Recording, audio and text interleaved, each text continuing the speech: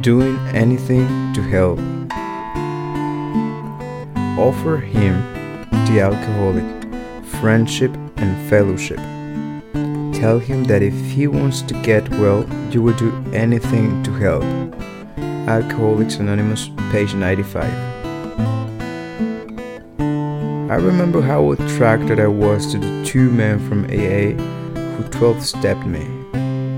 They said I could have what they had, with no conditions attached. That all I had to do was make my own decision to join them on the pathway to recovery.